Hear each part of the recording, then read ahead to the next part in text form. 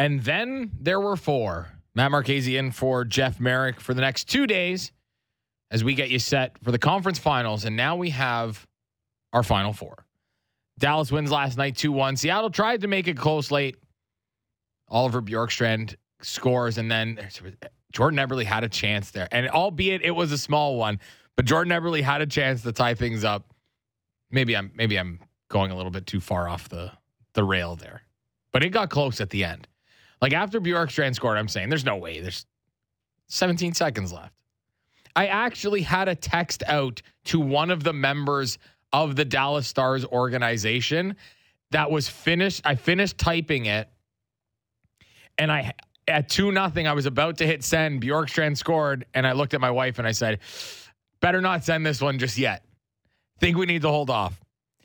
Turns out that it's Wyatt Johnston scoring the series clinching goal. The youngest player in 31 years to score a series clinching goal. That player that did it 31 years ago was Jaromir Jagr. So pretty good company for Wyatt Johnston. And another guy that stood out to me last night was Roope Hintz. And that extension that he signed kicks in at the beginning of next season. That's $8.45 million per. You look at his number, you look at Jason Robertson's number, you look at Miro Heiskanen's number, and they have Jake Ottinger locked in for next year as well at a really good number. Jim Nill's managed to keep all these guys under $9 million. I mean, by the time their contracts are done, we might be having a different conversation. But I don't think enough credit goes to Jim Nill for how he structured this team. Yes, he's got Joe Pavelski on a sweetheart of a deal next season. But Joe Pavelski's under $6 million. Joe Pavelski produces when it matters. Went out and traded for Max Domi and Evgeny Dadonov. 2 moves that probably fell a little bit under the radar, but have really turned out well for the Dallas Stars. And by the way, he went out and hired Pete DeBoer.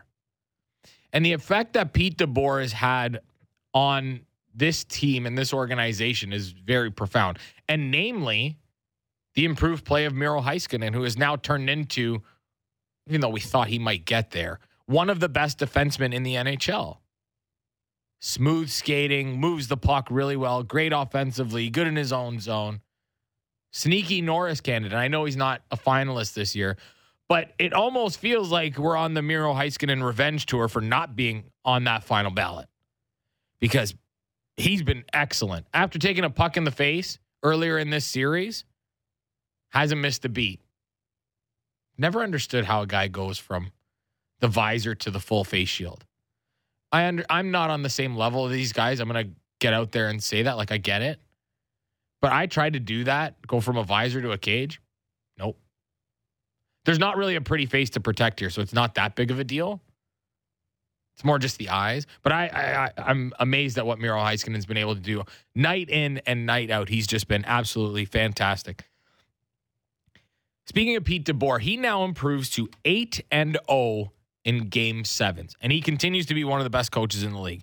Like, there's something to be said about Pete DeBoer and immediate returns when he arrives in an organization. So he's coached in 5 places: Florida, San Jose, Vegas, Jersey, and now Dallas. In 3 of those stops, he has made the conference final in the first season. 3 of 5. Pete DeBoer is a pretty darn good coach, and he showed that last night. And for those that are keeping track at home, New Jersey in 2012, San Jose in 2016, and now Dallas this season.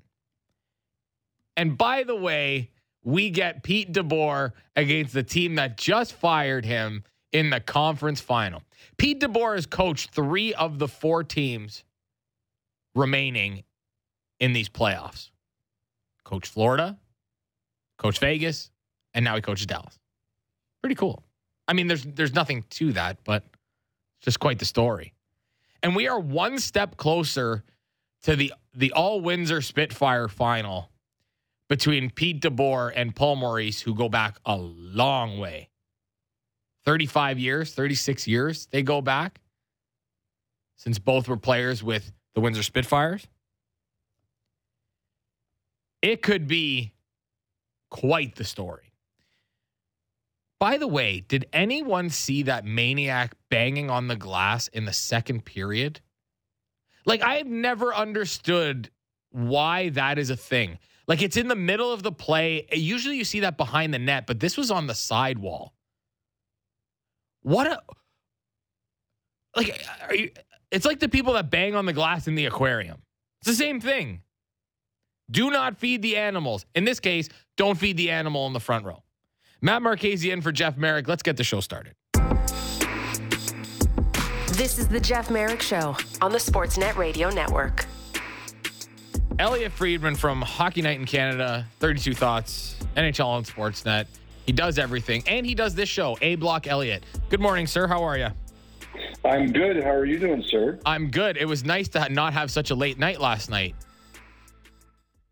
Well, then you should go to bed earlier if you can't handle it. Well, okay, so full disclosure, I was trying to watch the Oilers Golden Knights game the other night, the closeout game, and Friedman legit fell asleep at my desk 3 times. That's not a word of a lie. Like, I fell asleep and missed the Marchese So Natural hat trick. And then woke up. This proves to me? What's that? You are not dedicated to your job. I told my wife, I said, of course this game has to start at 10 o'clock. It's the longest day that I've had in months, and it has to start at 10. Anyway, we could get to that another day. So last night, let's focus on Dallas first. I was just waxing poetic about Pete DeBoer, and the one thing that it feels like is not automatic, but it feels almost automatic is Pete DeBoer getting to a conference final in his first year with the team. He's now done it in 3 out of 5 spots. I don't know what it is about Pete DeBoer getting to a place and having immediate returns, but there's something to be said about that and having that kind of success as a new coach. Well, he's a good coach. I think that's what it comes down to. I think he's a really demanding guy. And sometimes that can wear out faster than in other places. So I always, keep a thought that could be part of it. I think, it's a really tough line to straddle. The line between demanding and, I don't know if going too far is the right word, but it's like being pushing and demanding, and it's not always very easy. And I think he tries to be demanding. I think he asks for the best from his players, and he asks for the best from himself. And, I think that he likes to coach aggressively at times. I think players really like that. And but because he's a guy who pushes, I think you get into situations where it's like I think a lot of coaches are like this. You put look at Bruce Cassidy, like the Bruins as a team. Clearly, he pushed them as far as he could push them. And he leaves and goes to Vegas, and now they're in the conference final too. I think, think about some of the best teachers you've ever had in your life, Matt. You didn't always like them, but they knew how to get the best out of you. The difference is they always liked me. That's what I do. Yeah, who can't like you? That's true. So Rupe Hintz ends up scoring the first goal, and that one to me just it was really a nothing play. Kind of came out of nowhere, and then he just turns on the burners, ends up, and of course it's Jamie Alexiak who he ends up stealing the puck off of. But that extension kicks in next year, 8.45, and Jim Nill, when you look at the Dallas Stars salary cap, has been able to keep absolute studs under $9 million, which is a really, really tough thing to do in today's NHL. But you look at Jason Robertson, albeit he hasn't had the playoff that we thought he would after the regular season he did, but Jason Robertson's under 9, Roope Hintz is under 9, Miro Heiskanen's under 9, and I know that they're going to have a conversation with Jake Ottinger because his deal's up after next year, but he's done a really good job in rounding out this roster and not overpaying, not having to overpay his stars like a lot of other places have to do. Well, Matt, this is actually one of the more interesting debates about the NHL where it stands right now. If you look at 3 of the 4 teams that are in the conference final, there's the Florida Panthers, there's the Vegas Golden Knights, and there's the Dallas Stars. These are no tax states, no state tax states. So, and now you still get taxed in other ways. Like, for example, I know that property taxes in some of these places are higher than places that have state tax. Whatever the case is, these are no-tax states. And, one of the big debates is, Tampa went to the finals a couple of times, 3 times in a row, and obviously because of Florida, they're a no-tax state. And you'll definitely hear, like Merrick yesterday, before he took today off to go work, we talked a little bit about why the advantages that some of these states have, warm weather, less pressure. But the no tax is definitely a thing that, definitely in Tampa and definitely in Dallas, they can go and they can say, look, like you're in a no tax state. Your real dollars are greater here than some of the other places. And in return, give us a little bit of break on the overall number. And I know that there are teams who are frustrated about this in some of the higher tax locations like California and Canada, but I don't know how you get around that. I don't think there's much of a desire for a carve-out in terms of, this team has a higher number because of the taxes in their situation. But that leads to what you're talking about, which is that, Dallas can say, look, $8 million or $8.45 million here is worth X over there. It's more here. Let's make it work. And they put it to their advantage. So as you were saying that, I was thinking about, I know in baseball and football a lot, the guys have homes in different spots where they can claim, and then there's the whole jock tax thing. That's very much an American thing. But I think the Canadian teams do have an advantage in that the players that are there, they're living there, they're paying for a lot of things in Canadian dollars while getting paid in American dollars. So I don't want to say that the Canadian team should be crying poor here, but there is an advantage. Let's also talk about the weather. I mean, not for anything, I love it here, but if you said I could choose to live here or in Vegas and have my family with me, I might do that. And Vegas is a high tax state. Vegas is a no state tax state. I thought they were. I thought it was high tax. Oh, California. I was thinking. Oh, sorry. California is high tax. Yes. Look, no, I don't think the teams are crying poor, but you could make an argument that the salary cap is different in these states because of people will take a little less because of the no state taxes. So, and people do make that argument, but. Like, it's just the way it is, and I don't get the sense there's a lot of will or to do a lot about it. Yeah, I don't think so either. Elliot Friedman, Hockey Night in Canada, and 32 Thoughts joining Matt Marchese here on the Jeff Merrick Show. Okay, so Seattle, season's done. The Cinderella run is over. It's a very admirable season, especially considering how last year went.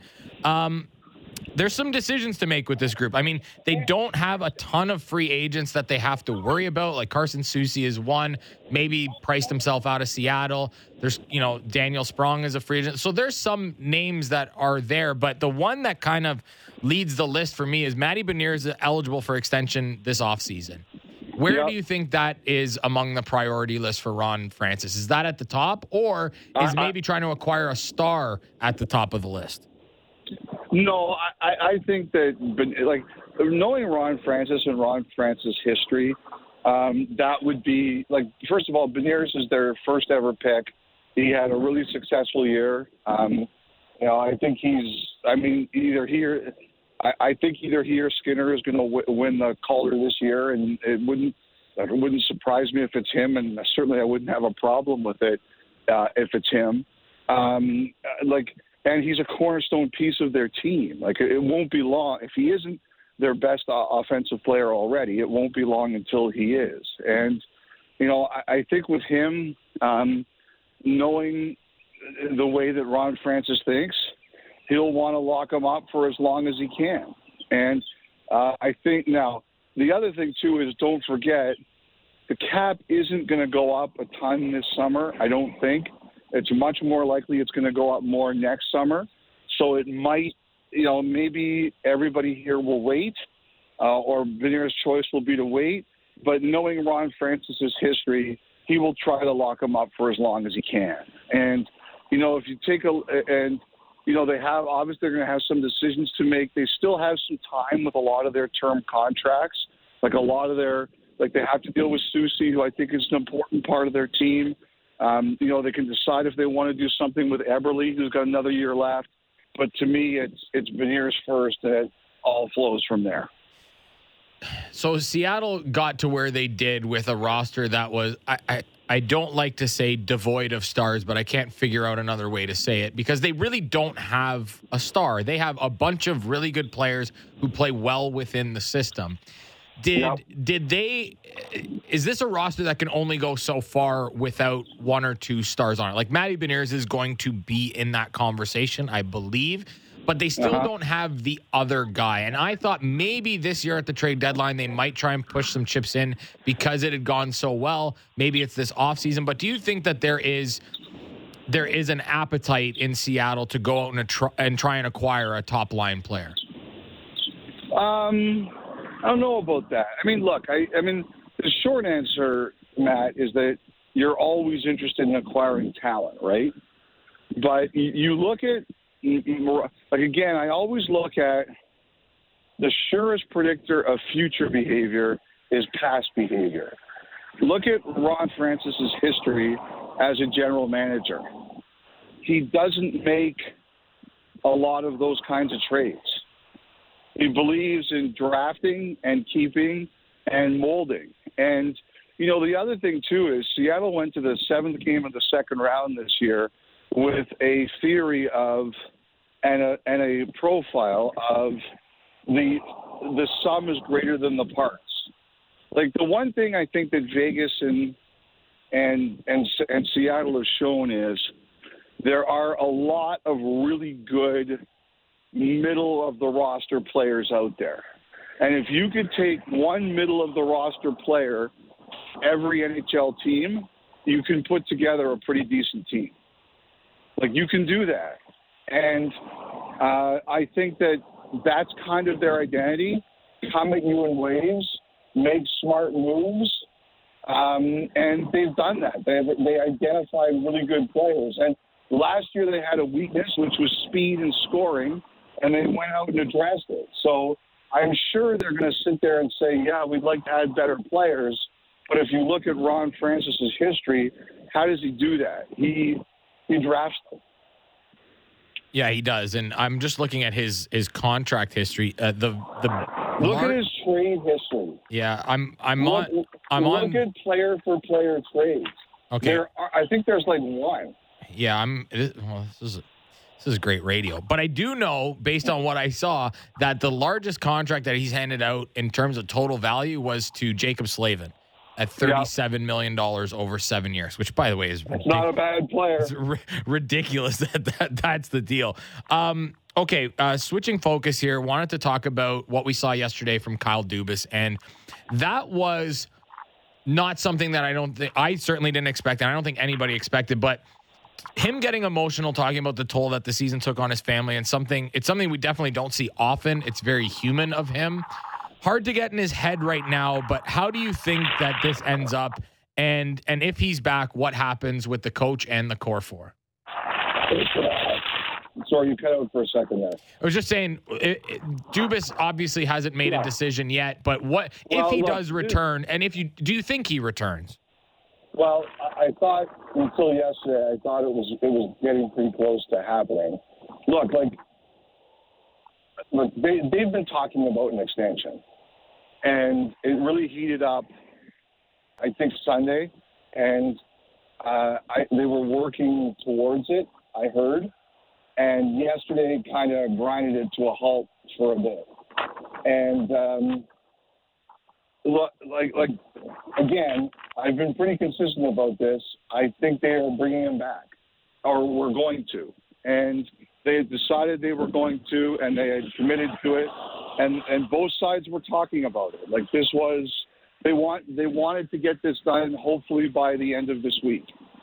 And, now the process is kind of stopped. And, I don't want to question that anything Kyle Dubas talked about there yesterday. As I said last night, I understand burnout and I understand the toll that a public-facing job can take on a family. And I don't face as much pressure as Kyle Dubas does, but I've seen the effect it can have. So I understand all that stuff, and I respect it. I just think right now the question becomes, obviously Dubas and his family, how do they feel? But I think also the organization is now probably looking at it and saying, are they at all concerned that this is not the time for Dubas, that he's not ready for this yet? So I think it kind of goes both ways. I really believe, Matt, that everyone wanted this to be sorted out this week if they could, and I am under the impression it was moving in that direction. Hold on, let me just get away from this garbage truck. I was caught behind one earlier, too. Don't worry. No, I'm walking next to it. That's what I was thinking.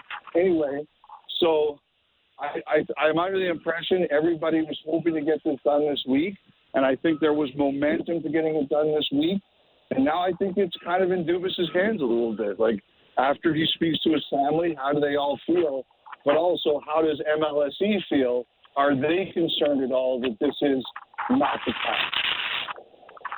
Okay, so the other name that kind of popped up yesterday was Brandon Pridham, and and reportedly been requested for interview by the Calgary Flames for their GM position. So if Dubas were to decide to move on and say, you know what, I'm taking a break, this is not for me right now, would Brandon Pridham be in the conversation to be promoted into that role, or do you think they like him just where he is? Thank you very much.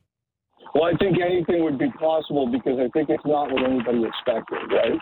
And I'm sure that's one of the questions that's going on today is if Dubas doesn't stay, where will he go? And, so I think that would be one of the names. I think that, to this point, Calgary is not allowing Brad Treliving to talk to other teams. And I disagree with that. I really disagree with that. I would think that Toronto would try if it got to that. And I'm sure they would. Like, that's what I'm sure they're doing is, okay, if this doesn't work out, who else are we going to talk to here? And I think that that's kind of what they were kind of planning for. Okay, the other team that is kind of connected to all of this is the Pittsburgh Penguins, and everybody and their uncle had linked Kyle Dubas to the Pittsburgh Penguins because maybe they're looking at more of an analytical approach to how they build a roster, and Kyle Dubas would be certainly a name high on the priority list, and now that seems to be out the window. It sounds like they have some candidates that they have interviewed. Maybe some are on to a second interview, not quite sure. Eric Tulsky's name was out there. Somebody had mentioned Marc Bergevin as another one. Yep. Where do you see that search right now? And is there a name that maybe we're not talking about that we should have an eye on? Or are any of the names that I mentioned, you think, real prime candidates there? Well, I think that, I mentioned Bergevin in Pittsburgh a while ago. I don't know that I expect that to happen. Tulsky, I think, is a possibility. There's also a president of hockey operations job out there. I'm going through Pittsburgh right now. I think there's a lot more people that they've talked to. And I think that some of those people are kind of off the beaten path in the sense that I think it's the next wave of people that maybe aren't going to be running hockey departments yet, but eventually will be. And I think there's a few people that Pittsburgh has spoken to, whether they're already AGMs in other organizations right now, or there are people who are below that, but eventually will be AGMs or GMs. Like, I think Pittsburgh cast a really wide net, and a lot of the people didn't have the same backgrounds or current standing in terms of job titles. So I think it was a pretty thorough search. I think that they wanted to hire their president of hockey ops first, and we'll see where that goes. I think between, some of the various jobs that are open right now, I think there's some overlap, and I think there were some teams waiting to talk to people. So we'll see where that, and the Ottawa sale too. Like, the Ottawa sale is mixed into all this because depending on who wins the Ottawa bid and gets the rights to negotiate, that could affect where some people end up. So I think we're going to see some clarity over the next few days on some of this stuff. Before go ahead. the one thing I think that's been interesting is I've heard there have been some candidates that have been denied permission to talk to people. Like Tree Living's not the only one.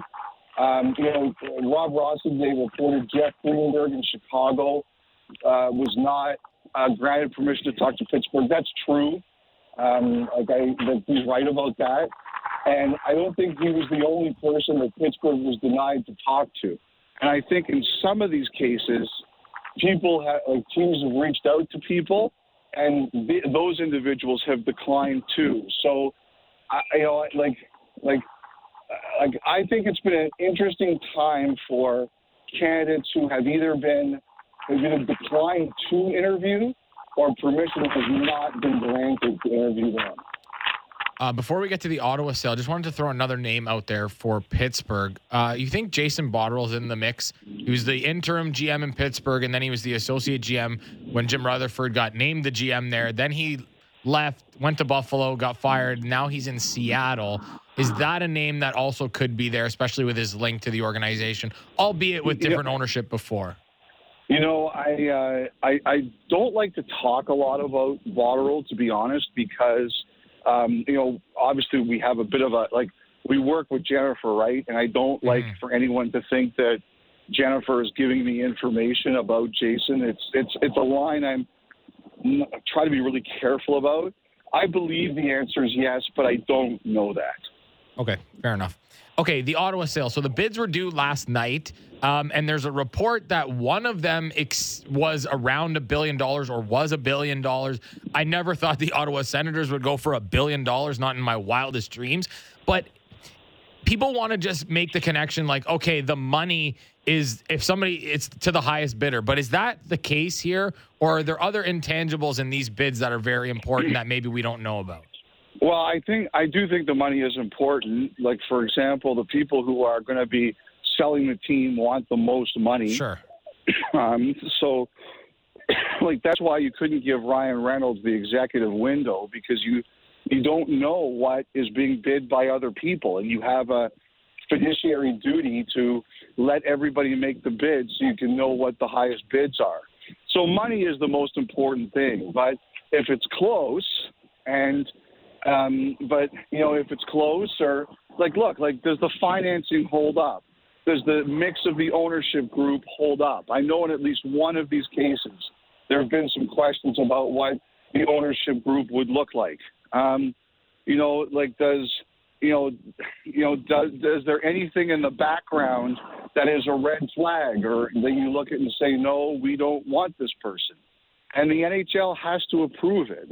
These things are never easy. It's never easy as saying, okay, here's $1 billion and you've got the team. It's here's our bid for $1 billion. Okay, now we've got to check it, make sure the money's actually there, make sure that your group makes sense, and make sure that you can actually close it, and make sure that, there's nothing in your background that's going to concern us here. So, I would expect in the next few days, we'll find out that there's one group who's been given a chance to close the deal, and we'll see if they can close it. Now, the whole $1 billion thing, I mean, look, you can say, a team is worth whatever someone's willing to pay for it.